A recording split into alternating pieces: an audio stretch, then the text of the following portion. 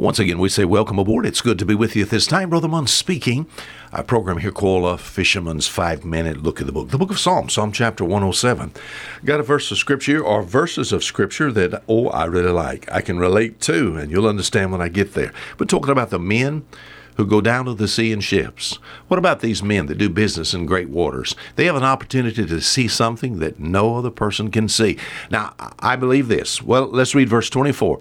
It says, they that go down to the sea in ships that do business in great waters, it says, these see the works of the Lord and his wonders in the deep.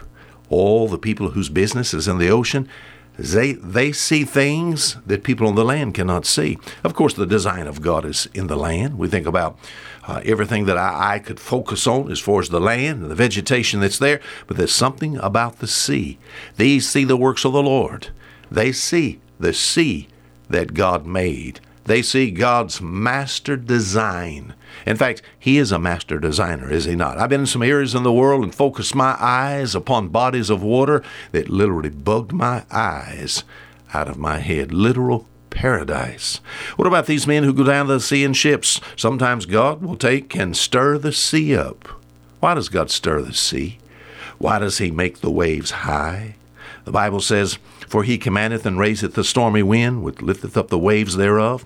They mount to the heavens, they do get, and go down again to the depths. Their soul is melted because of trouble. They reel to and fro, and stagger like a drunken man.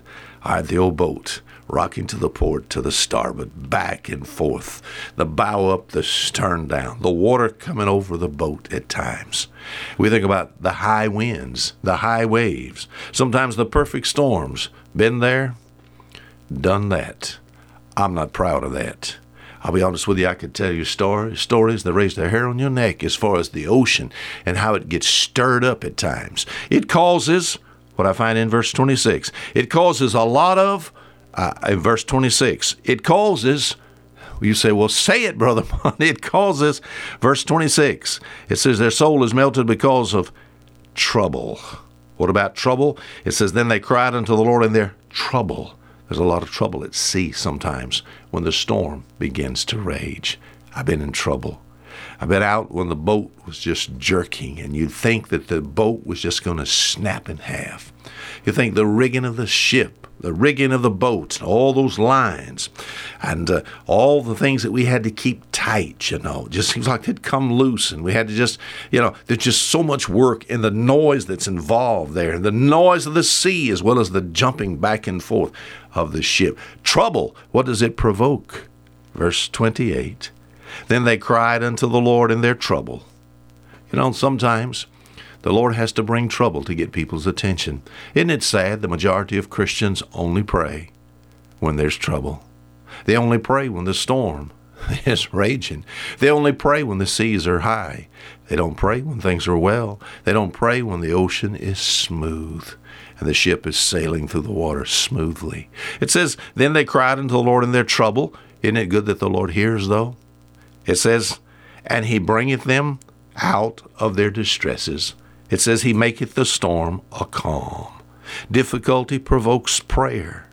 When it comes to a calm sea, I'll be honest, as far as trouble is concerned, sometimes God just removes the trouble from the lives of his children. Sometimes instead of calming the sea, he calms the child. The same thing, as long as there is a calmness there. It says, they cried unto the Lord in their trouble. He maketh the storm a calm, so that the waves thereof are still. What does that show me? That shows me who God is. I read in the New Testament about the Lord Jesus Christ. Who was he? A lot of controversy in religion as to who Jesus was. In the book of Matthew chapter 8, he proved what he was. He was on a boat with some men.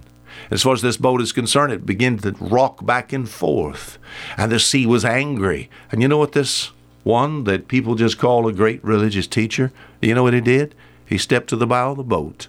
He held his hand in the air, and he spoke to the wind and the sea, and he said to the sea, peace, be still. And you know what? I tell you, as far as the ocean is concerned, it became slick off, calm. That shows who he was.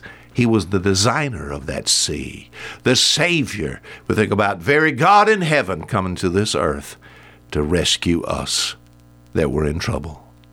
Until tomorrow, the same time, Fisher Munn saying goodbye.